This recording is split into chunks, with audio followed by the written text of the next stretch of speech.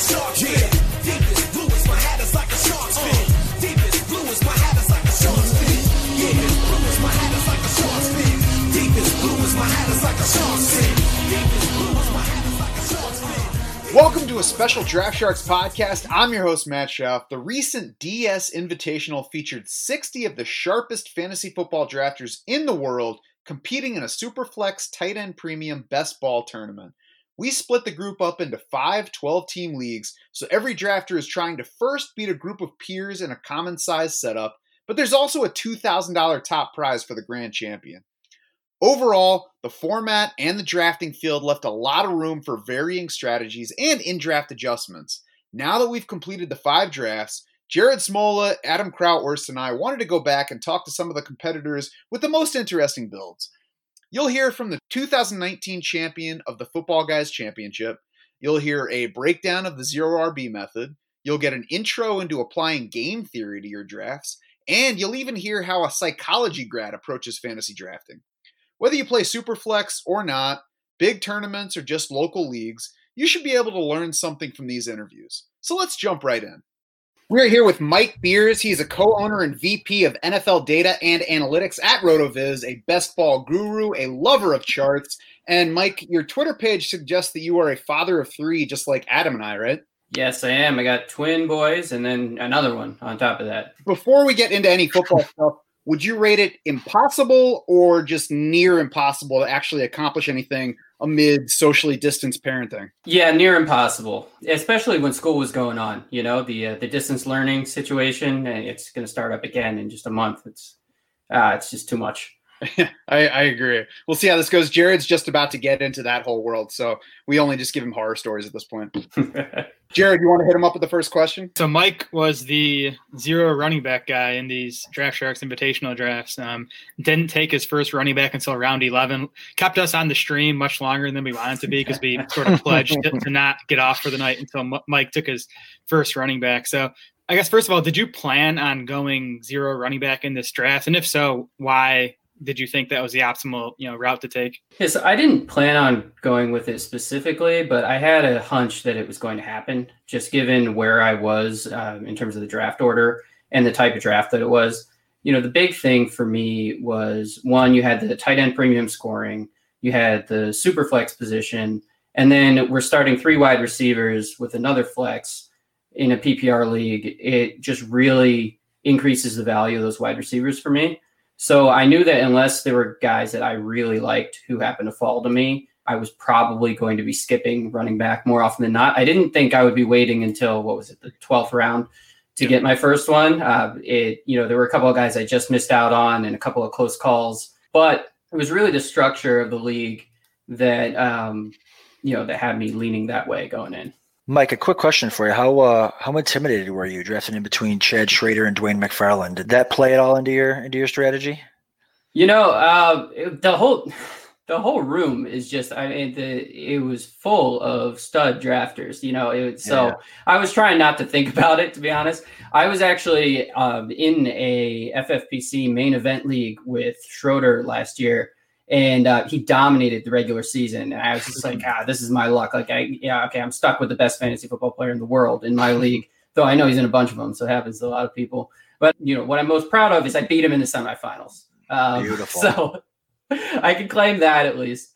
I'm sure his team still went on and, did well in the next round. But, it was interesting. I mean, that guys are just not going to fall in a room like this. The ones that you think are your clever picks. The one in particular where Schroeder really got me was Laviska Shenault. I was really bummed about that one. That was when I was, finally drafting running backs, but I was going to pause for one round just to get Laviska, and it didn't happen by one pick. Yeah, I mean, this is the kind of draft where I was annoyed that you took Jakeem Grant when I was about to take him. Right. It seems like everyone's either super pro zero running back, super anti zero running back. Are you on either side of that fight, Mike, or are you sort of somewhere in between? I'm definitely a zero RB sympathizer. I mean, as a RotoViz owner, and I got to wave the flag, and I understand how it works, which I think, a lot of people who are against it, they do understand it, but a whole lot of people who are against it don't really understand what you're trying to do or why you're trying to do it. They see it as more of a gimmick. And so I'm happy to do it whenever it looks like the right move. But, I mentioned pros versus Joes to you guys. I took, I think, 3 running backs in the first 5 rounds in that league, and because it made sense, just the way it played out. It was a different format, different players fell to me that I wasn't expecting.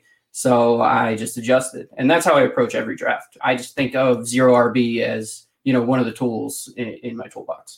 So for anybody who might be listening to this, who might not know, or maybe even they think they know and they don't really, right? Can you give us like a quick bullet point version of what it does mean to do zero RB, to draft a zero RB roster, or to play it out for the season? I mean, the big thing is you aren't taking running backs early on in your draft. I mean, people typically define it as the first 5 rounds. That's not a strict definition. Obviously, you don't have to go to 12 rounds like I did in this draft. But the idea is capitalizing on the concept of anti-fragility. Running backs they tend to be more injury prone than other positions. And they also tend to have very clear replacements, if something does happen to them. So, the backup running back usually takes the lion's share of the work, whereas if a wide receiver goes down, it's spread across, a handful of guys typically. And so the idea with zero running back is you load up on the higher scoring players at the other positions where you're starting more, particularly wide receiver, but also tight end. In leagues, ideally where you're starting more wide receivers than running backs, which was the case in our draft here. And if you go down, every draft board, if you just compare, here's the running back, here's the wide receiver I'm choosing between, almost exclusively outside of like the first 6 picks, the wide receiver is probably going to score more points in a PPR league. So if you have to start a lot of wide receivers, you have multiple flex positions, you're just building a stronger starting lineup that way. Obviously, you're leaving a big hole at running back, but it's not that big if you're only starting 2 of these guys, if you only have to start 2 of these guys. And then what you do after that is you collect all of these later running backs that will benefit from the fragility of the earlier running backs, right? So as unexpected things happen, or as projections turn out to be completely wrong, say Josh Jacobs just isn't going to be involved in the passing game at all this year, and it's all going to go to Lynn Bowden, that would be a surprise to a lot of people. That would really hurt Josh Jacobs owners, and it would really help Lynn Bowden owners or an injury. And so you are benefiting from chaos, from the unexpected in a zero RB draft. And that's really the idea. If you've invested all this capital into a running back, you're behind at those wide receiver positions. And when those unexpected things happen, you're not as well positioned to benefit. Fortunately, though, Josh Jacobs just told us this week he's going to catch 60 balls this year, so we don't have to worry about that particular stuff. Okay, so Mike, when you do go zero running back in a given draft, what are you looking for when you're targeting those running backs in the middle and late rounds? Are you looking for the guys who catch passes? Are you looking for the pure handcuffs? Yeah, it's a combination. I try not to start out with the pure handcuffs, though they're definitely a part of the strategy. I'm really looking for guys who are maybe in a committee backfield. They usually have passing down work already, sort of in our base case scenario. So they're going to score some points in a PPR league. They might be able to, if you have a whole bunch of them, like I ended up with in this draft, they'll cobble together some good scores even in the base case scenario, right? In the scenario where Jacobs is catching passes, where running backs aren't injured at the beginning of the year. And because I've created such an advantage at the other positions, I'm sort of staying afloat, competitive with the top teams, even with nothing happening that's unexpected. So I want to have some of those guys who are going to score points either way. It doesn't have to be a lot of points, but some points every week. I'm going to fill my starting lineup. And then it's just all path to opportunity. So it is a lot of handcuffs. It is a lot of backup guys who maybe I think are talented enough to take the starting job or would immediately benefit tremendously from an injury to the starter. And if you put together a combination of those players, you are good enough when, in the steady state, and you can really benefit in the chaotic state later in the season. And then sometimes that chaos comes even earlier than expected. You get Antonio Gibson as RB52. Darius Geis proves to everybody that he's a garbage human being, and all of a sudden you got this super value. How exciting is it to have Antonio Gibson in that spot, now that he's got even more opportunity ahead of him? Yeah, that was big for my roster for sure. I mean, I'm really feeling a lot better about my team after that happened. But, still Gibson's no sure thing, even with guys gone. They have Adrian Peterson, they have Peyton Barber for early down work. Bryce Love is a sleeper people like. So, I'm not taking any real victory laps yet, but certainly that's the kind of thing you're looking for. And he was a guy that basically a wide receiver listed as a running back. I know that he's going to catch some passes in this offense, and he's just getting more opportunity with the guy in front of him going down. So that worked out nicely. And this is why he's the kind of guy I was targeting. Mike, did you feel that the format really tailored to being able to go zero RB with the tight end premium, the super flex, the having to start 3 wide receivers? Did you feel like that? Because I thought watching these drafts play out, I thought that it's certainly tailored towards guys who like to go zero RB. Yeah, it really looked like it was set up well for it. I mean, I said I thought I wasn't sure, but I thought it would probably end up going that way. And that is how it played out. And one of the things about the Superflex and the tight end premium setup was I knew early on that I didn't want to be feeling like I needed another tight end or another quarterback in the second half of the draft. It was important to me to have that lockdown. So I didn't want to be one of the teams taking 3 tight ends in the last 5 rounds, trying to cobble together, second string tight ends, because those guys there's some of them have upside, they have a path, but they're really just not going to score points each week. Mm-hmm. I want to be taking some of these upside running backs who may not score points most weeks, but have that tremendous upside. Or I want to take wide receivers who are going to score points, a big week here or there, the kind of boom bust guys. It's harder to find producers at quarterback and tight end, especially with a sharp group that late in the draft. So it was really important to me to lock down those positions. I had 3 quarterbacks by the end of the 8th round. I was done with tight end in the 11th round, and I could just shift my focus entirely to running back and the wide receivers I liked in certain spots. All right, last question from me. Kenny Golladay. I've sort of been calling him overvalued all offseason. I think a lot of people disagree with me. I guess you're one of them. You made him the 7th wide receiver off the board in our draft. Can you just talk about Kenny Golladay and why you're that high on him versus some of the other receivers going in that area? Yeah, so I don't totally disagree with you in that I do feel like I was kind of taking the first guy in the next tier, which is not a thing I love to do. I mean, I do like Kenny Golladay a little bit more than, say, DJ Moore, Amari Cooper, who I got in the next round, Allen Robinson. But I see them as Juju went a little bit later. Those guys are all in a similar tier, and he's just at the front of it. But the thing that drove me to pick him in particular was, well, for one, I think he's just very good. Like, I think he's a stud receiver. I think with Matthew Stafford back, he's going to have a great year. He had a very good year last year without Stafford for a lot of the time.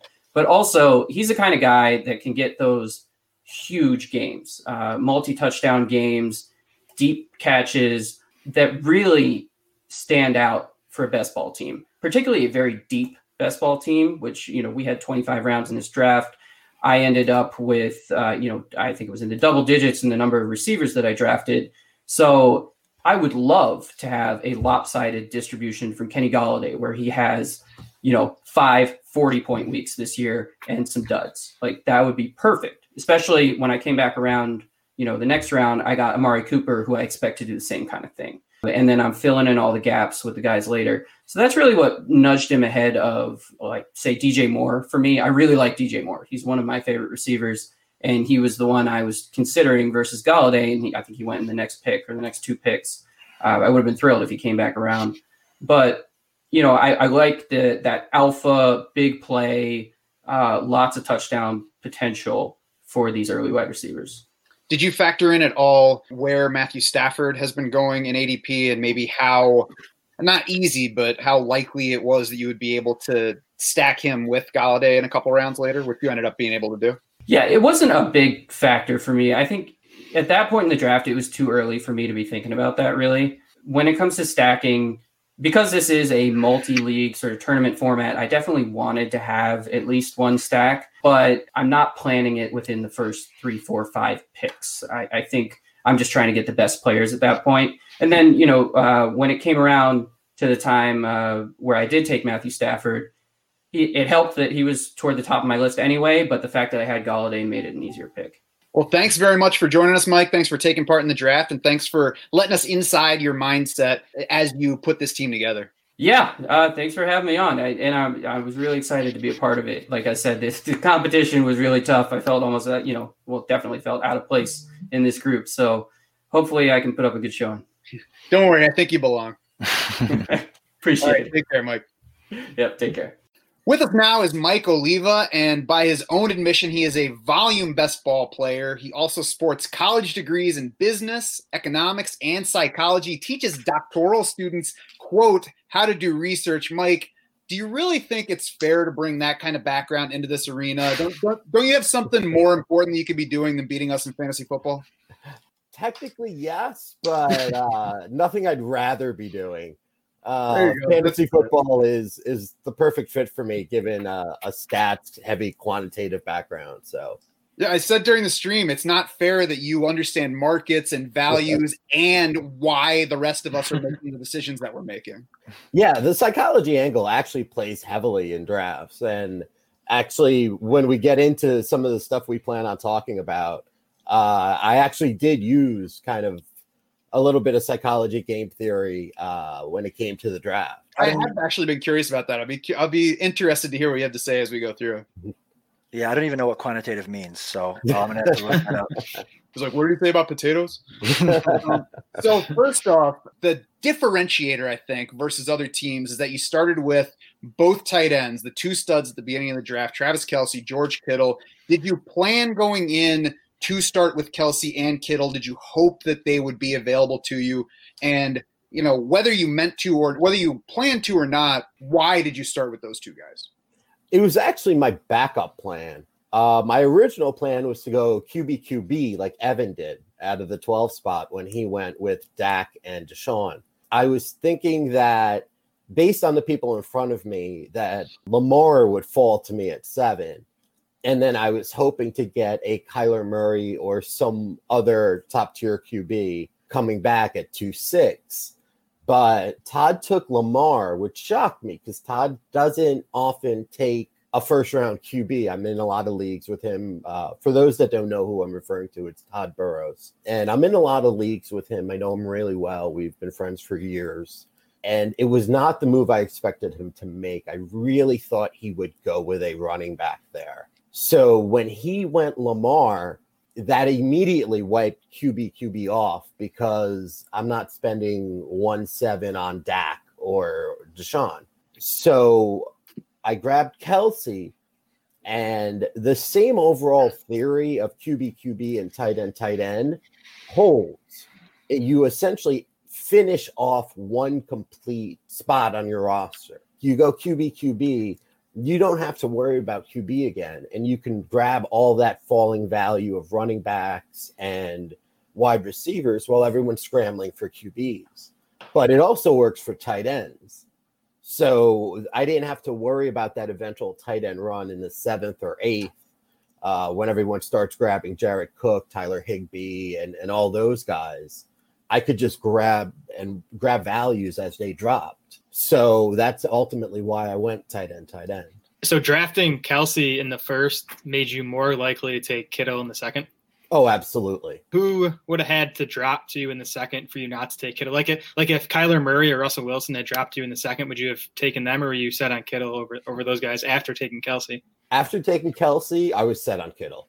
After taking Kelce, the entire idea was to go to tight end. So basically, to answer your question, there is no one that could have dropped to me in the second round after taking Kelce where I wouldn't have gone Kittle.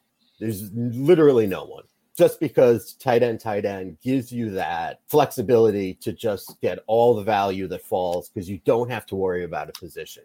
You really only have 3 positions to fill for the next 23 rounds. Yeah, I like that strategy, Mike. And I don't know how much football guys championship you play for FFPC or main event, but I know that the Kelce Kittle stack doesn't have or tight end to start your draft doesn't have a high win rate. But I think it being a smaller tournament and it being super flex and having to start 3 receivers kind of changes it up a bit. I definitely think it's a neat way to start the draft for sure. Yeah, I know the win rate isn't as high as some other starts, but I do like the flexibility. Let me put it this way. I would never do that in redraft, but in best ball, I think it makes a lot of sense because you really You don't have to worry about the position. If you look at the rest of the way I drafted, I think I have like 9 or 10 running backs, just because one of them or two of them are bound to have a good week in any given week when you just have that many of them. Sure. Now, if somebody had drafted George Kittle where he should be going in every FFPC draft and taken him off the board before he got to you,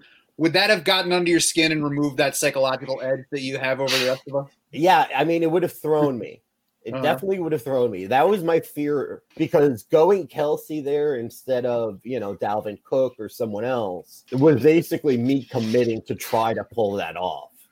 And had someone taken Kittle, then now what do I have? Now, I mean, I can go best player available, but I'm not one to sink first round capital into a tight end unless it's part of a strategy. To have taken Kelsey and then, okay, I'm going to build a team from scratch now, it would have definitely thrown me off, because it was not at all what I was planning on doing. Which is interesting, because I think, I don't have the numbers in front of me, but I think that might have been the latest we saw Kittle go in the competition. Yeah, I mean, I think it was easier to do because it was the first night. There was no ADP set. Everyone was kind of flying blind. Evan took Dak, which I love, took Deshaun probably a little early. I think everyone kind of had their own strategy and went with it. And it was just, forget ADP. I'm just going to do this the way I feel like I'm going to do it. I mean, everyone in that draft room of the 12 of us, everyone really knows their stuff. So, I mean, it's not just guppies following an ADP chart being like, oh, I'm supposed to take this guy. Everyone knows their stuff. They can build a strategy. Evan had a strategy. I had a strategy. Todd had a strategy. And for the most part, I feel like everyone kind of stuck to what they wanted to do. Yeah, those are the fun things about these drafts, the experience in all the draft rooms and the format that leaves more room for all these differing strategies. We know that your first 2 picks were the 2 tight ends. Le'Veon Bell in round 4 was the only running back that you took among your first 9 picks. Was that a plan going in, or was that an adjustment that you made as you watched the draft play out? It was definitely an adjustment. So when I got to round 3, my thinking was, okay, I've got 2 tight ends. What I want to do ideally is take 2 strong running backs and then build wide receivers and QBs out from there. In the 3rd round, there wasn't a running back that really jumped out at me that I liked. And Mike Evans was just sitting there, who's someone I think is just chronically underrated for what he does. Now he's getting Brady, Gronk. He's got Godwin next to him. There's a lot of weapons for an aerial attack there, which means the defenses aren't going to be able to key on him as maybe they have in years past. And I think, if you look at a big, fast, red zone target type guy, someone who can break big plays kind of a guy, you look at what Brady did with Moss. The one time he had like a big, fast receiver, and Moss had a pretty good year with him. I think 23 touchdowns. So I really am high on Evans. So once I took Evans, at that point, there is a large running back drop-off. I thought Le'Veon Bell was the last of the, in my mind, tier 2 RB2 running backs that were certain. So I took him, and then I figured that my RB2 spot was just going to be whoever had a spiked week out of whichever 8 running backs I took that all have a shot at touches or a receiving role or something like that. So from Bell on, was it kind of a round by round? Okay, I don't like the running backs here. I'm going to go quarterback. I'm going to go wide receiver. Or was there a point somewhere in there where you were like, all right, I'm going to just forget about running backs for a while unless some particular guy sparkles for me at some turn, and I'll look at him, round 10 or round 9, whatever it was. Yeah, that's kind of what it was. After Le'Veon Bell, I knew I wanted to grab a couple wide receivers I liked. I also, being that it's super flex, wanted 3 starting QBs, which I got with Breeze, Cousins, and Rivers. So I wanted 3 guys who fit the format pretty well. I think Rivers, as my 3rd QB, is somebody who's also going really undervalued. Indy's got a lot of weapons, a great offensive line. He dumps it off to the running back a lot. They've got Nyheim Hines, who can do a great job as a receiving back. So Rivers going QB like 27 or whatever he's going for a guy who throws 4,000 yards a year, 27 TDs a year, doesn't really make sense. So I was happy to grab him. I saw you stacked Rivers with Hilton. To kind of circle back to Mike Evans, because I'm definitely picking up what you're putting down on that. Did you think at all about, I saw you took Breeze over Brady. Did you consider stacking Evans with Brady there at all? I did. I think Breeze has, I don't want to say more upside. I just feel better about his season this year than Brady. You know, as I said, I'm very high on the Tampa offense, but Father Time's undefeated. And I don't know with Brady, you know. The last 5 games of last year, he didn't really look good. Granted, he had no weapons, but he didn't really look good. And my concern is maybe he just doesn't have the arm strength anymore. So I thought Breeze was a safer pick, but it would have been nice to stack Brady with Evans and then Rivers with Hilton. But for me, I just think Breeze has a little bit better year than Brady. I don't know. Maybe Brady by the end of the season was just like a beaten down father, and he just needed a little rest, needed an off season with his supermodel wife, needed some extra avocado toast. Now he's all rejuvenated. It's very possible. I mean, it's very possible. I mean, I think Brady has one of the largest windows this year in terms of ceiling to floor. I really think that he could be a top 3 QB, and at the same time, I wouldn't be shocked if he wasn't even top 12. So there's just a lot of variance, and I don't see that variance with Breeze. There's also the foreshadowing of going ahead and moving down to Florida. I mean, that's usually something you do at the end of life. So yeah, I mean, he's already in the right place to retire. So you touched on it a bit, but what kind of psychological concepts, or how does that play in for you in general, even outside this draft? How does that play in for your draft strategies, or how you adjust, or anything along those lines? It really works on two levels. Like, one, if it's someone I've drafted with before, you know, everyone kind of has tendencies. Most people stick to them. You know, really good players adjust to the draft and kind of take the draft as it comes. But a lot of more novice players will have this idea of, well, I'm going to start every draft with 2 running backs or something like that. So, you know, if you're drafting behind them and the player you want is a wide receiver or a quarterback, they're not going to take them. Or you see people who take 1 QB early and then don't touch the QB spot for, 10 rounds. So if you have an idea of what people have done in the past, they tend to stick to it. So you can kind of figure out what they're going to pick, who they like, things like that. So it really does kind of help you. In terms of this draft, basically the way I just broke it down was, previous experience with who the 11 were and just kind of trying to deduce what their strategy was. What is he building? What is he going to do? That kind of a thing. Do you ever find yourself overthinking it at all? All the time. All the time. I mean, because human behavior, while somewhat predictable, also has a unpredictable component. Mm-hmm. So, I mean, you can think as much as you want. Well, Evan grabbed 2 quarterbacks at 1-2. He's not going to touch the QB spot again for, the predictable future.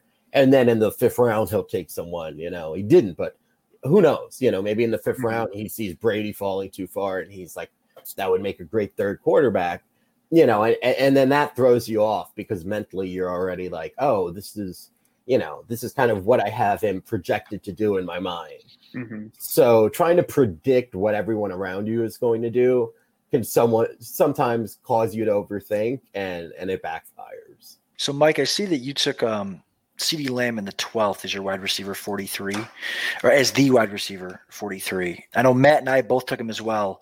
Why did Jared make a mistake and not take CeeDee Lamb? I mean, look, I'm a Cowboy fan, and honestly, I just think that he's going to be the 3rd receiver.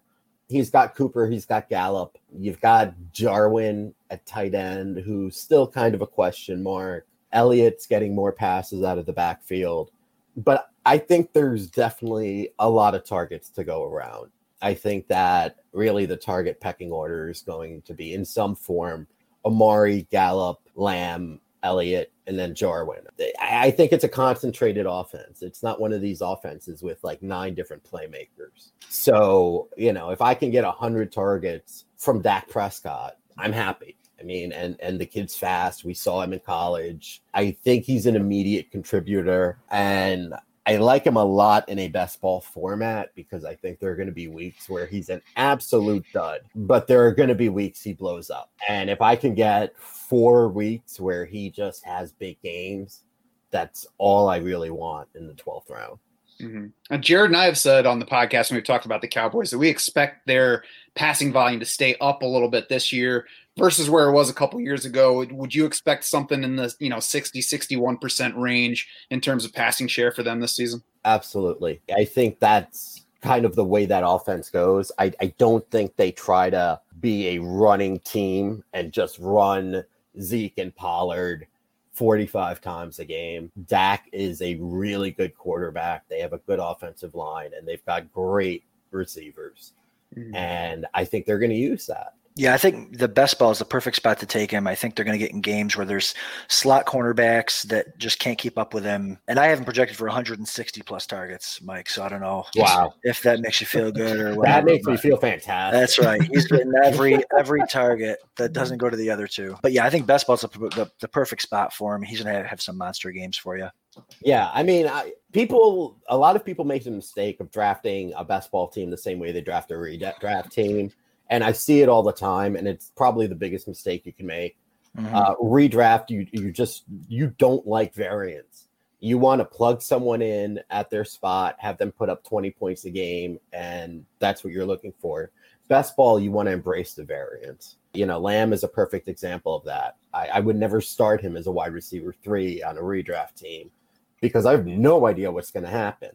But in best ball, throwing him in the wide receiver pool, I am more than happy to do that because he's absolutely going to have weeks where he goes for like 8, 135 and 3 touchdowns. Like that's going to happen. It's not going to happen every week.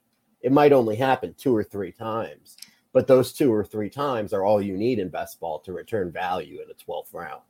Well, Mike, I have to disagree. I think the biggest mistake would be listening to Adam's projection. It was definitely no mistake having you on to discuss your Draft Sharks Invitational team. Thanks again for taking part in the draft, and thanks for coming on to talk to us about it and to try to school us a little bit on psychology. I'm looking forward to overthinking now instead of heading into drafts like I'm Keanu Reeves. Yeah, overthinking really, really works. It's a great strategy. I highly recommend it. But thank you guys for having me. Thank you for having me as part of the event. And thank you for having me today. It was a joy. Absolutely, man. Take care. Take care. Joining us now is Abib Agbatoba. He won last year's Football Guys Championship. So Adam and I are sitting on chairs as we talk about this, but Abib is sitting on a stack of cash, actually. He's also the director of the Texas Allergy and Sinus Center in Houston. Dr. Abib, which is more challenging, the Superflex format in fantasy football or the human olfactory system? Can I defer that answer to? No, I'm sorry. That's actually a question we ask all our guests. That's right. I'm going to go with the olfactory system. That's fair. That's fair. So we wanted to talk to you specifically about your start to this Draft Sharks Invitational because you were one of the few drafters that started your team with 2 quarterbacks. Did you plan on starting with a pair of quarterbacks once you found out that you were picking 6th, or was it a matter of adjusting to what the board gave you? A little bit of both. I kind of had some thought or idea that, drafting at that position would probably not leave me with one of the top 4, top 5 running backs. In this format, I didn't have plans on taking Michael Thomas that high. And I think, there's 2 aspects about it being super flex, but then it also being a best ball. And so once I saw Kamara go, at that point, I figured, let me lock up a potential top 3, and at the very least, hopefully the top 5 QB, and see what falls back to me. To my surprise, Deshaun Watson, who I have, ranked pretty highly, came back to me in the 2nd round. And so I looked around and saw what was on the board and felt like that was going to give me the best value and best bang for my buck. It's all about scoring points. So to me, that seemed like it was going to give me the maximum output. So it sounds like in round one, you were likely going quarterback, but then in round two, it was more a matter of what was on the board that got to you. Exactly. And, my first ever league, and which is the league for me, that, joined when I was in college, is actually a super flex league. Obviously, It's not best ball, but it's super flex. And so one thing I kind of learned in that league was that it's really a good idea to try to figure out, the flow of and pockets where QBs tend to go. Mm-hmm. And so a good way of doing that is by going back and looking historically at the drafts from previous years. And you can kind of get a good sense. And what I found was that there was very little difference, very little deviation from how many QBs went in the first 3 rounds versus the next 5 rounds versus the next 7 rounds. And I really didn't have that luxury here. I guess I could have gone back and looked at some of the other drafts and maybe prepared a little bit better. But I think the best ball factor for me was a big one because when we kind of look at QBs from a week-to-week basis, I think we sometimes don't realize how much variance there is. Mm-hmm. You may have a top-end QB like a Deshaun Watson or a Dak Prescott that may put up a 10, to 15-point week, where other weeks, they put up 25 to 30 points. And so I really wanted to maximize that super flex position. I thought getting a good top 5 QB would do that. And then also backing that up with a potential high upside QB3 to fill in those gaps where either it's a bye week or it's a low scoring week. We all kind of run into those decisions. I think a lot of us like Daniel Jones and some of these, potential high-end, potential value QBs, but you're looking at Daniel Jones versus the Pittsburgh Steelers. None of us are going to play Daniel Jones in the DFS tournament that week, likely, right? So that's sort of kind of my thought, is to really maximize the QB and Superflex, the highest scoring positions in this league, and then try to fill out the board everywhere else. And so it being best ball, I think, helps us out in that regards, because we can load up and hopefully try and fill in the gaps when, maybe my weak RB2 isn't scoring as high. Hopefully, the 3rd, 4th, 5th QB or running back that I've drafted can fill in those weeks. Mm-hmm. Yeah, and I saw you took Joe Burrow there too, so kind of the same thing with him. Hopefully he'll get his spike weeks, and then the weeks he plays the Ravens twice and the Steelers twice. Exactly. You won't be using him. Exactly. And I thought it was interesting to look at the particular players that you got in those first 2 rounds. At 6, were you hoping that it was going to be either Lamar Jackson or Patrick Mahomes? Because in several other drafts, we did have one of those guys get to that point. Absolutely. That was for me, actually, that was best case scenario, aside from, McCaffrey falling. I thought getting Lamar or getting Mahomes was going to be best case scenario. Obviously, it didn't happen. And so, but, I'm pretty high on Dak. Obviously, with the new weapons, them keeping some continuity with the OC, but obviously, having a new head coach comes in, I think really helps them out. They played at a very high speed and high pace last year, and so I just think it's a contract year for him. And again, exactly. And so to me, he was the ideal first pick because he has a safe floor, but also that tremendous upside. And then Watson for me is actually my number 4 ranked QB.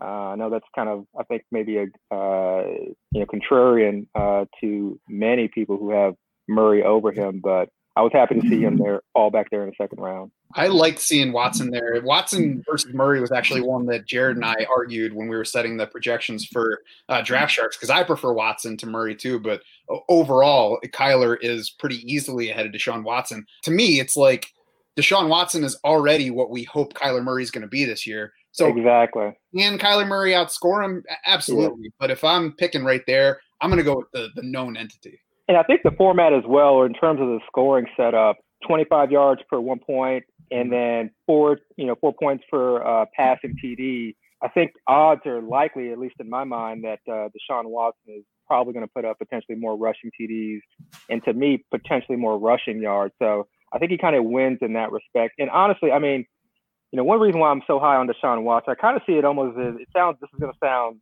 blasphemous, but I see it as addition by subtraction. Oh. I'm a Houston Texans fan, obviously, and you watch these games, and D-Hop, I love him. He's great. He's absolutely great, but he's such a demanding target. He commands the football.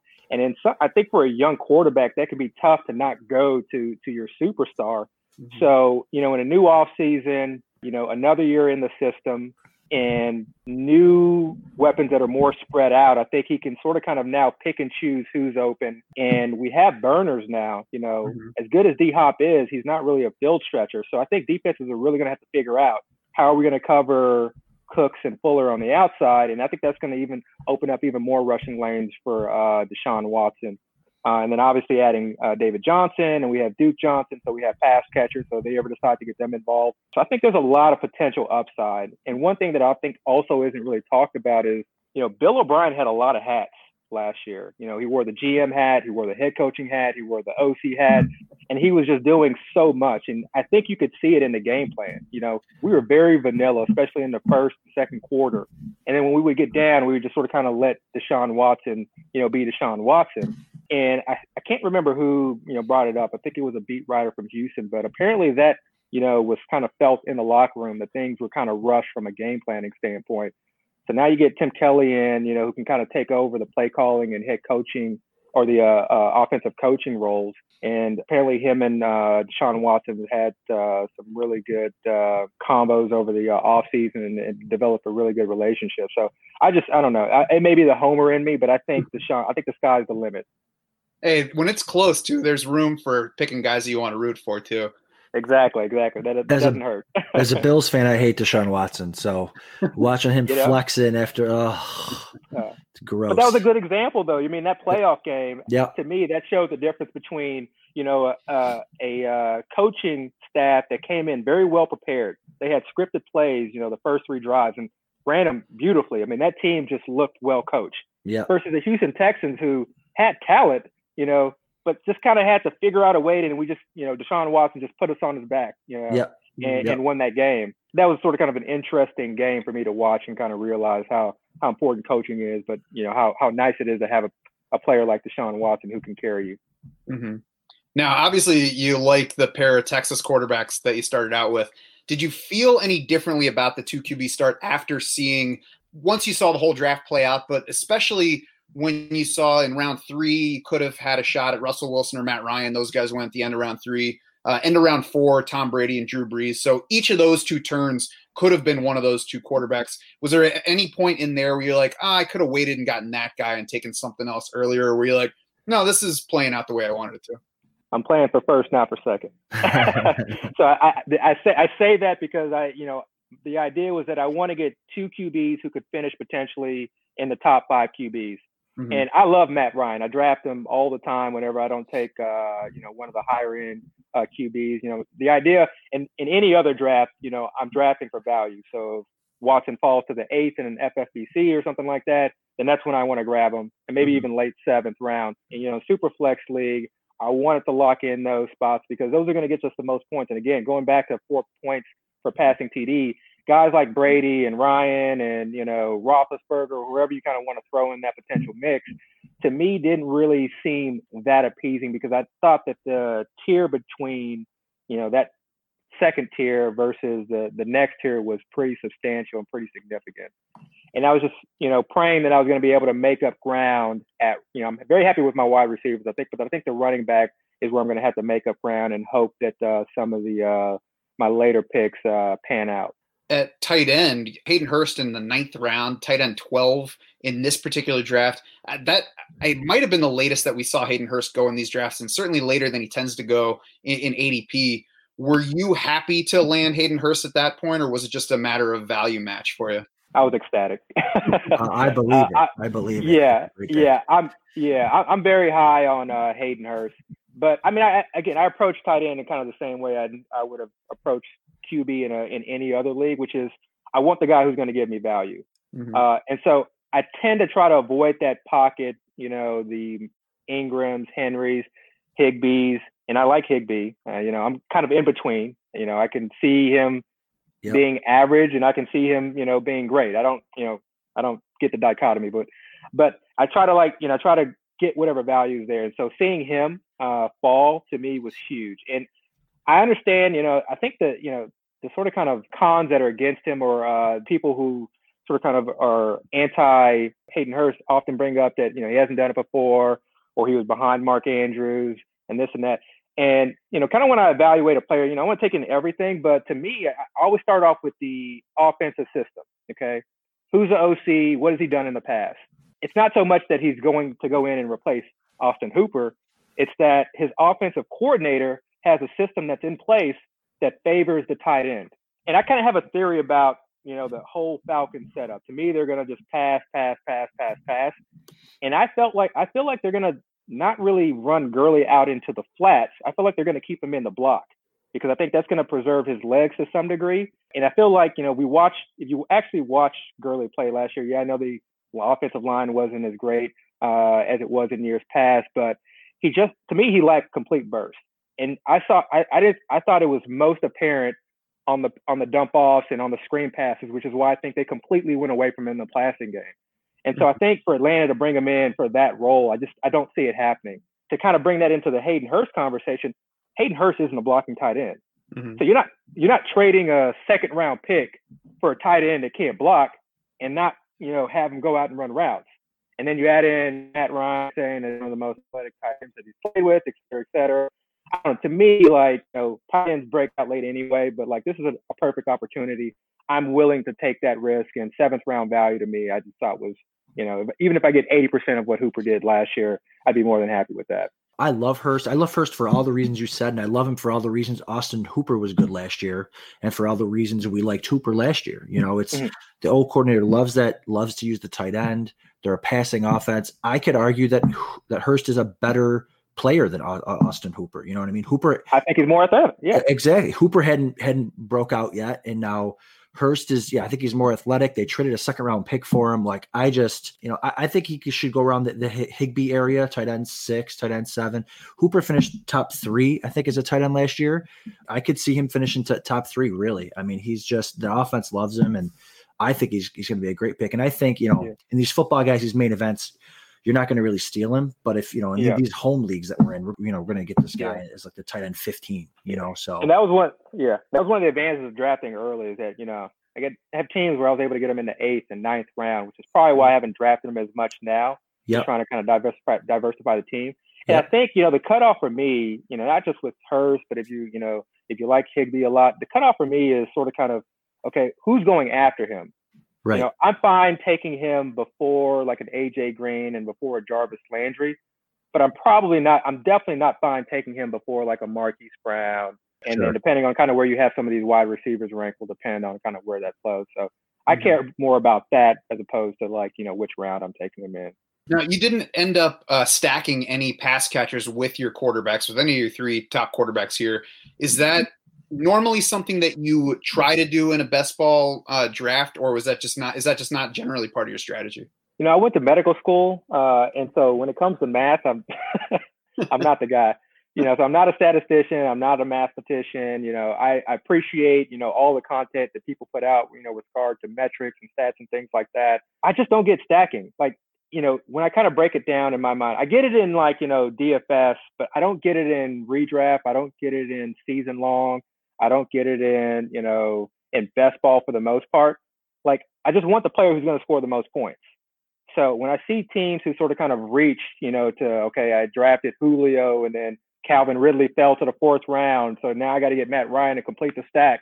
Well, if I feel like there's a QB that's going to score more overall points than Matt Ryan, then I'm just going to draft that QB that's going to score overall more points. And then especially when it kind of comes down to stacking multiple wide receivers or a wide receiver and a tight end, the KC stack, the one that's very common people talk about in terms of getting a Kelsey, a Hill, and then getting Mahomes.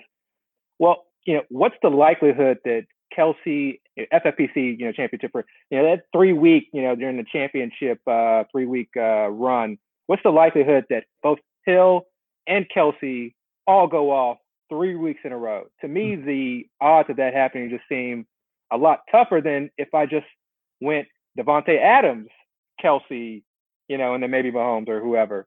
I just feel like I'm more likely to get, 3 good weeks from Adams and 3 good weeks from Kelsey than I am from Hill and Mahomes. So I don't avoid stacking if it works out. Great. The one time that I think it's advantageous is when you're stacking an offense that is very undervalued. Yes. So, there are a couple of offenses like the Pittsburgh offense, you drafted Connor, and I have a lot of Connor this year. I'm just crossing my fingers and, I don't know. I may be burning money, given his health status, but I love Connor. So points per game, if you can give me 12 games, I'm more than happy with that. But Pittsburgh offense, I think they're all undervalued, granted if they stay healthy, but Juju potential wide receiver 1 going in the 4th round at times, Connor potential RB1, Roethlisberger goes super late, Deontay Johnson is kind of a hot name, but, before you were able to get him earlier. Rams offense to me is another one that's undervalued. I feel like, we look at the Rams offense last year and think that they were so bad. And really, based on the numbers, they weren't that bad. So that's like the low end, and their offensive line went through a lot of shuffling.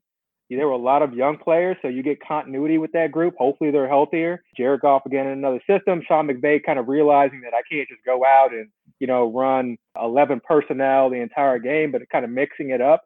I think that offense has a lot of potential too. So Akers is a rookie value, and obviously I drafted him. Woods and Kupp, go fairly late, and Goff is, sometimes undrafted but is super late. And then obviously Higbee and Everett, who goes undrafted sometimes too. So, I'll stack an offense like that just because I can get value at multiple positions. Yeah, I'm the same way. I mean, stacking to me is about the value. It's you can get the Jets pass catchers, for example. You can get them all round 9 or later.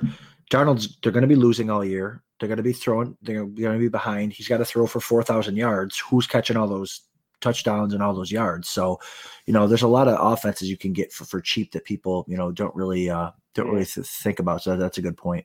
And the nice thing about that too is, especially if it's a deep roster, deep bench league, is that you don't waste picks by going Crowder and Perryman or going Perryman and Mims or whoever you want to pick, and then even picking up a Herndon. And then you just drop, whoever after the first 2 or 3 weeks based on who succeeded. But then you kind of lock in that potential top pass target. So exactly. Yeah, I definitely like that approach. Another one we talked about on the podcast this week was the Raiders offense, which is available. Oh, yeah. Derek Carr's QB28. We've got Henry Ruggs, Tyrell Williams, both going outside the top 50 at wide receiver. So you're paying nothing to get them. And they really have a strong start to their schedule this year for passing upside as well. The division they play in, their O-line's amazing. And we've all heard Derek Carr. He's tired of being, I don't want to curse on this podcast, but I mean, it wasn't too long ago before we were kind of pegging him as a breakout. He had that one good year, so who knows? But yeah, I agree. There are a lot of sneaky offenses out there, and KC, again as an example, they were a great stack that year because nobody was drafting Mahomes in the 2nd and 3rd round. That's People right. weren't drafting Tyreek Hill in the 1st and 2nd round, so there's a reason why they were so stackable. Same thing with Baltimore last year. I had tons of Lamar Jackson, had a lot of Mark Ingram because they were just so cheap, and Lamar Jackson was always, I made a point to always make him my second QB, as sort of kind of a fail safe, you draft, I don't know, whoever. So you get the safe floor with one QB and then you get that upside QB. And that's kind of how I approached last year. And luckily it worked out. Yeah. So Lamar Jackson was the key for your championship team last year. Actually, on that team, it was actually Kenyon Drake, to be honest. So I don't know if you've actually seen that roster, but I actually spotted the entire field a kicker position because I had Brett Maher and me kind of, I've only really been doing FFPC for about 2 years now. And so I only had one kicker and he got cut. So like for 3 weeks, I wasn't accruing any points for my kicker position. But wow. I think, one thing that goes underestimated throughout the whole kind of tournament and championship or the NFL season is start and sit decisions. So that roster, I had Michael Thomas, I had Allen Robinson, I also drafted Terry McLaurin, I had John Brown, who was very good, I had DJ Chark, I had Austin Eckler, Derrick Henry, Lamar, and I want to say my tight end, I think, was Austin Hooper. But every week was a very tough start-sit decision. And I had Drake, and I just kind of hung on to Drake. And luckily he got traded. We all need some luck to win out of that large field tournament. Sure. I mean, I'd be the first person to admit I got to be, a lucky SOB. But I think what set me apart was that I can't remember what week it was, but it was the week that Drake just went completely off. And no one started him. People who were in the tournament, no one started him. And I just remember, I think it was playing the Cleveland Browns, and I think they were having some defensive line issues. their team was like in complete array. And I just had noticed like their last few games, they were giving up tons of rushing yards. And the Cardinals were going from this sort of kind of pass happy offense to really kind of finding balance and success, with their run game. And so I made a tough decision. I think I set like DJ Chark or someone, and I played Drake, and he just went off. And then obviously he just became a fixture in my lineup for the rest of the 2 weeks. And I think getting that, whatever 40 points it was, when most people sat him that week, I think kind of set me apart. So. I mean, fixture in your lineup, he should be a jersey on your wall at this point. That's right. I know. Oddly enough, I don't have much Drake this year. I like him, but he scares me. That offense in general. Way say I already milked this. Exactly. What's the likelihood? So, but I got tons of Edmonds though, so I don't know. All right, I'll be curious to see how that plays out. Yeah. All right, Dr. Habib Agbatoba, thank you very much for joining us. It was nice to hear about your strategy and nice to get your take on all of this stuff. Thanks for having me. I really appreciate it. You guys are great. You guys put on a great tournament and a great format. I thought it was very unique, very different. And I think I've talked to a couple of my friends in other leagues, and I think we're going to, in this sort of kind of COVID times, I think this may be actually one of the best formats to sort of kind of adopt for people who are worried about doing a full redraft season. So awesome. Cool. Well, thanks again for playing, and good luck to you this season. I hope you finish close behind me in the tournament. Thank you. Joining us now is Mark Garcia from the first of the Draft Sharks Invitational Drafts. He is the COO of the FF World Series. He is a contributor to OneWeekSeason.com, a high-volume FFPC player, and he is High-Low FF on Twitter. Mark, thanks for joining us today. Thanks for having me, gents. It's my pleasure to come chat. We were particularly interested in your draft because you were one of the latest QB drafters in the whole tournament. Did you plan heading in to wait on a quarterback? And once you did so, were you happy with how it turned out? Yes. So I went in with the intent of waiting on quarterback because one of the biggest mistakes I think in Superflex to begin with is overvaluing the quarterback position. Yes, you want to get 2 to 3, especially for best ball. You're shooting for probably 3 starting quarterbacks to fill those 2 flex spots. But quarterback is still the flattest scoring position aside from tight end outside the top 2 or 3 at the position. So what I like to do in Superflex is either grab one of those top guys, which I'm typically not doing because I don't like to overpay for the position, or just wait and try and get 3 starters that can combine for 2 usable scores. We did see you take Ben Roethlisberger and Sam Darnold as your first 2 quarterbacks. Your first one came in round 8. I think we only had one drafter the rest of the way that waited any longer than that. Were you happy with Roethlisberger and Sam Darnold as your top 2 QBs? Yeah, so there in the 8th, I was looking at Big Ben, Minshew, and Teddy B, and I was playing the game, trying to see if 2 of those 3 would fall to me in the 8th and the 9th, and lost. So I was happy to get Big Ben. Best ball. People forget, 2 years ago, Big Ben's home road splits, his spike week potential at home. So being best ball, I went with Big Ben for the, weekly upside for the spike weeks. And I was hoping one of those other 2 would have fell. But I was happy with Darnold, purely a volume play in the 9th there. Again, just hope for that spike week potential with the volume that he should see this year. So I'm sure it didn't hurt that you already had Juju rostered in round 4. Yeah, exactly. And that kind of was the tiebreaker for me. There in the 8th was getting Juju in the 4th and getting that kind of mini stack there. Do you normally like to stack in best ball? So that's a whole theory discussion that we can have and that I've had on Twitter a ton. A stack is 3 from the same team. So if you're looking to stack, what you're doing by a stack is you're looking to increase your variance. Best ball, obviously you want that spike week potential. Increasing your variance makes it more likely that when something happens right for you, that extra happens right for you. It also makes it, the flip side of that coin is when things go wrong, you're going to have more of your roster go wrong as well. So it's leveraging variance in your favor. So I typically do like to do that in best ball as well as DFS because less has to go right for you to actually hit for a ceiling play, if that makes sense. Yeah, and I think the Big Ben Juju stack is one of my favorites, because I think we all know Ben comes with plenty of risk at his age coming off the elbow injury. But if he hits, Juju's going to hit. And I think, both those picks will end up being good. And if Ben doesn't hit, then your Juju pick busts and you probably weren't going to win anyways. Exactly. So in the fourth there, it's all about managing the risk and going for that Juju pick. I kind of wanted to bring back with Ben because, like you said, Juju's kind of proven that he can't succeed without a healthy Ben. So if Ben is healthy, then I expect Juju to succeed. So if a stack is a 3-player stack, what have been some of your favorites, and are you willing to tell us, or is it a secret? Yeah, I'll shoot. Minshew, Laviska, and DJ Chark, probably my favorite cost considered full stack. In the sense that other than DJ, who is probably going right around where he should be in best ball, typically the late 5th, early 6th round. Other than that, really, you can get typically Minshew and DJ and Laviska pretty late. So I like that stack for the upside. And again, it's a volume stack. Yeah, and I think you always have to factor the prices in, and the guys have to be affordable for you to be able to effectively combine 3 players from the same team. Yeah, exactly. That's the second person we've had on that's talked about Laviska Shenault as a target too. That's right. Oh man, I love him at ADP. Sounds like the Jags love him too. So yeah. How do you feel about Joe Burrow, AJ Green, Tyler Boyd along those lines? Cost considered, it's a viable stack, but I don't see the same upside, and that's more so a weekly volume thing. I think that Mixon is going to be, a little bit more heavily involved on the ground, and they're going to try and take a little bit off, or try to take a little bit off their rookie quarterback's plate. And their defense and their offensive line are both improving, although slightly. They're both improving on an upward trajectory from last year. Adam, why don't you go ahead and hit him with the tight end question that is obviously yours and nobody else?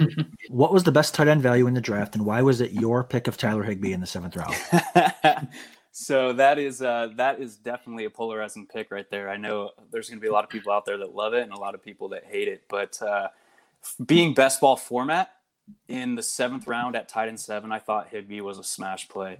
I'm not targeting him specifically in that range, tight end 6, tight end 7 range where he's going in redraft because there are so many different unknowns with the situation. We don't know. We know he's talented, but we don't know what the situation is going to be like for him. And it is highly likely, in my opinion, to not be the same situation that he had last year. So I think they're going to run a lot of 12 personnel sets. How that's going to affect their wide receivers and the tight ends, we don't know yet. But being best ball, I think his spike week potential in that range is huge. Yeah, and it was kind of a joking question because he's pretty much going at the tight end 7 spot. But I just I'm obviously a big Higbee fan there, and I think the targets are going to be pretty condensed between like 4 people. I think between the 2 tight ends and maybe Woods and Kupp, at least in my opinion, if they're going to run 12 personnel. So I'm willing to bet on Higbee for sure. Yeah, and one thing that I think not a lot of people are really talking about or realizing is I don't know how the running back usage is going to look going forward. We know that typically they have the running backs more heavily involved in the passing game, but I don't know if that really fits the personnel that they have on the roster. So it could be a situation where both of those tight ends exceed ADP. Yeah, and I think Jared did some research on that earlier, and they showed – I'm pretty sure the Rams were one of the throwing the least to the running backs the last year, I think, and the tight ends have just been going up and up and up. Stephon Diggs, a wide receiver 22. Do you like him particularly over the other wide receivers that went around him in this draft and maybe in ADP, or is that just this time I wanted him? So that was 100% a game theory play, and I leveraged a little bit more game theory later on in the draft, targeting the secondary, tertiary, 4th, 5th in the depth chart of the San Francisco running backs. The reason for that is this draft occurred prior to the opt-out deadline, and I know that Smokey Brown and I know that Tevin Coleman have sickle cell trait, so I thought that they were at a high risk of sitting out this season.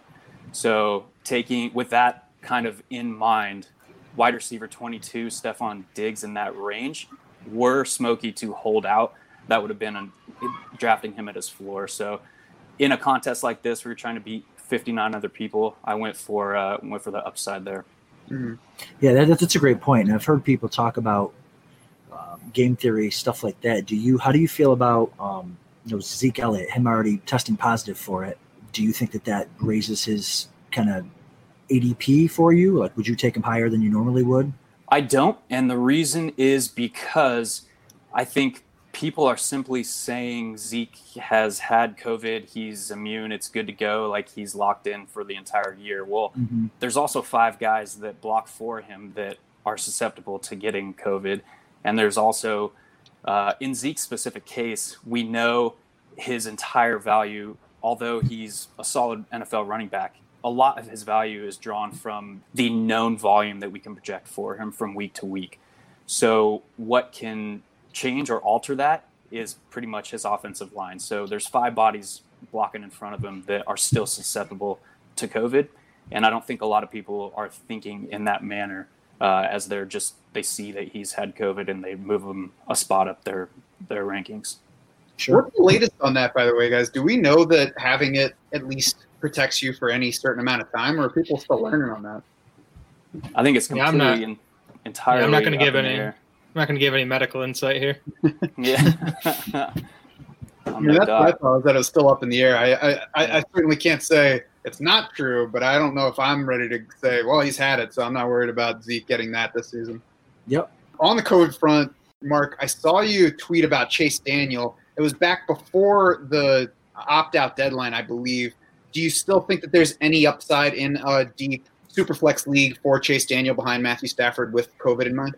I do, yeah, and that was my pick was retroactive to kind of that thinking and that thought process. It was basically, we know Stafford, his personal life, he has a lot going on. So his wife is still currently battling a brain tumor. We know it's benign, but we know obviously he's got a lot on his plate. We know he's got a toddler at home and a wife that kind of has some health issues going on. So I was thinking there, a little game theory leverage, was that he might have been at higher risk, and that's Stafford, of sitting out this year. So taking the quarterback in the, I forget what it was, 24th, something like that round, late in that draft. Now, for somebody who might not know what you mean by using game theory in these spots, what do you mean when you say this is a game theory pick, or that was my motivation? Yeah, so actually, a little shout out here. I'm doing a full game theory breakdown for 1 week season this year. It's going to be a course that I'm offering over there. And game theory is, from a fantasy perspective, is really had its origin in DFS, and I have a very heavy DFS background, as well as poker and kind of the stock market. Kind of my game theory understanding and application is all rooted in those different forums. And game theory is simply making the most optimal decisions in any given situation that can arise. So it's a deeper level of thinking and understanding and analyzing the possible outcomes and determining what is a likeliest outcome versus a 80% solution, which is kind of where the bulk of fantasy players and analysts operate, is in that 80% solution range. So it's kind of leveraging the unknowns, as well as trying to think about things that people necessarily might not be thinking about. Now, I noticed that toward the end of the draft, you grabbed some guys that I didn't see go in other drafts, or maybe might have gone in a couple of them. Quintez Cephas, JaMycal Hasty. Are those players that fit into that line of thinking that you talk about? Yeah, and that's leveraging the unknowns of COVID. So really, there's never been an NFL offseason like this, so we don't know how COVID's going to affect in-season injuries, soft tissue injuries. We have a little bit of a sneak peek with the Major League Baseball with the amount of pitchers that are hitting the injured list. So we know that guys with soft tissue history might be a little bit more risk of injury or re-injury during the season. And we know that COVID is going to affect the NFL season. We don't know how much, and we don't know for who, but it's kind of leveraging the unknown. Quintez Cephas, with the opt-outs that the Detroit wide receivers have had this year, and basically the pure pristine route runner that he is, I think he could step in either inside or outside should one of those Detroit wide receivers go down and operate as either a wide receiver 2 or wide receiver 3 off the bat. Interesting. We certainly have injury histories on Danny Amendola and Marvin Jones, even aside from the COVID factor. Yeah, so, exactly.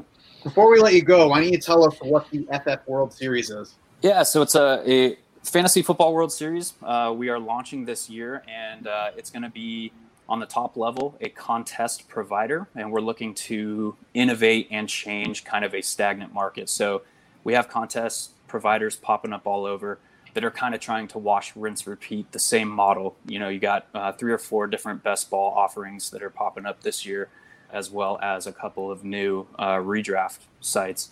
So we're trying to kind of change the game a little bit and shift the focus from the game and the formats to the players themselves. So one of the groundbreaking things that we're launching this year is the Quarters platform, which is you draft a team in one of the 4 major categories of PPR, Superflex, Best Ball, or Auction, and you draft that team for 4 weeks. So it's kind of a merger between DFS and season-long draft theory, as well as what it takes going into a successful player. So trying to merge those 2 scenes. Our marquee contest this year is the FFWS Invitational. It's going to be a $10,000 buy-in rake-free contest.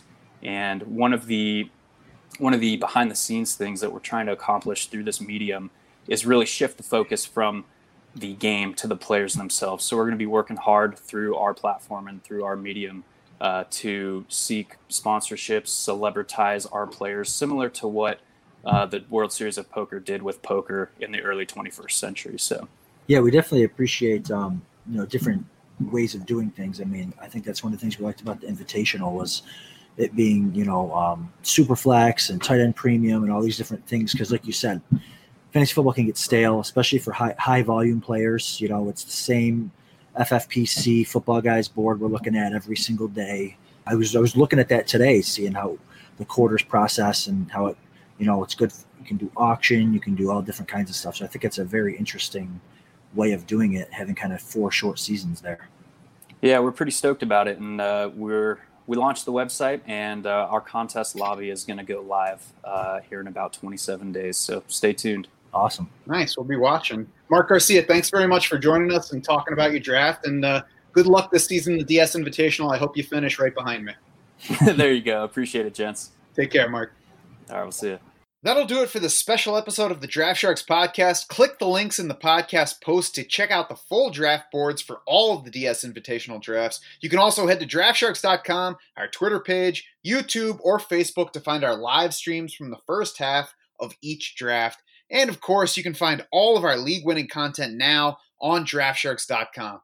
For Jared Smola, Adam Krautwurst, and all of our DS Invitational competitors, I'm Matt Schauf saying thanks so much for swimming with us.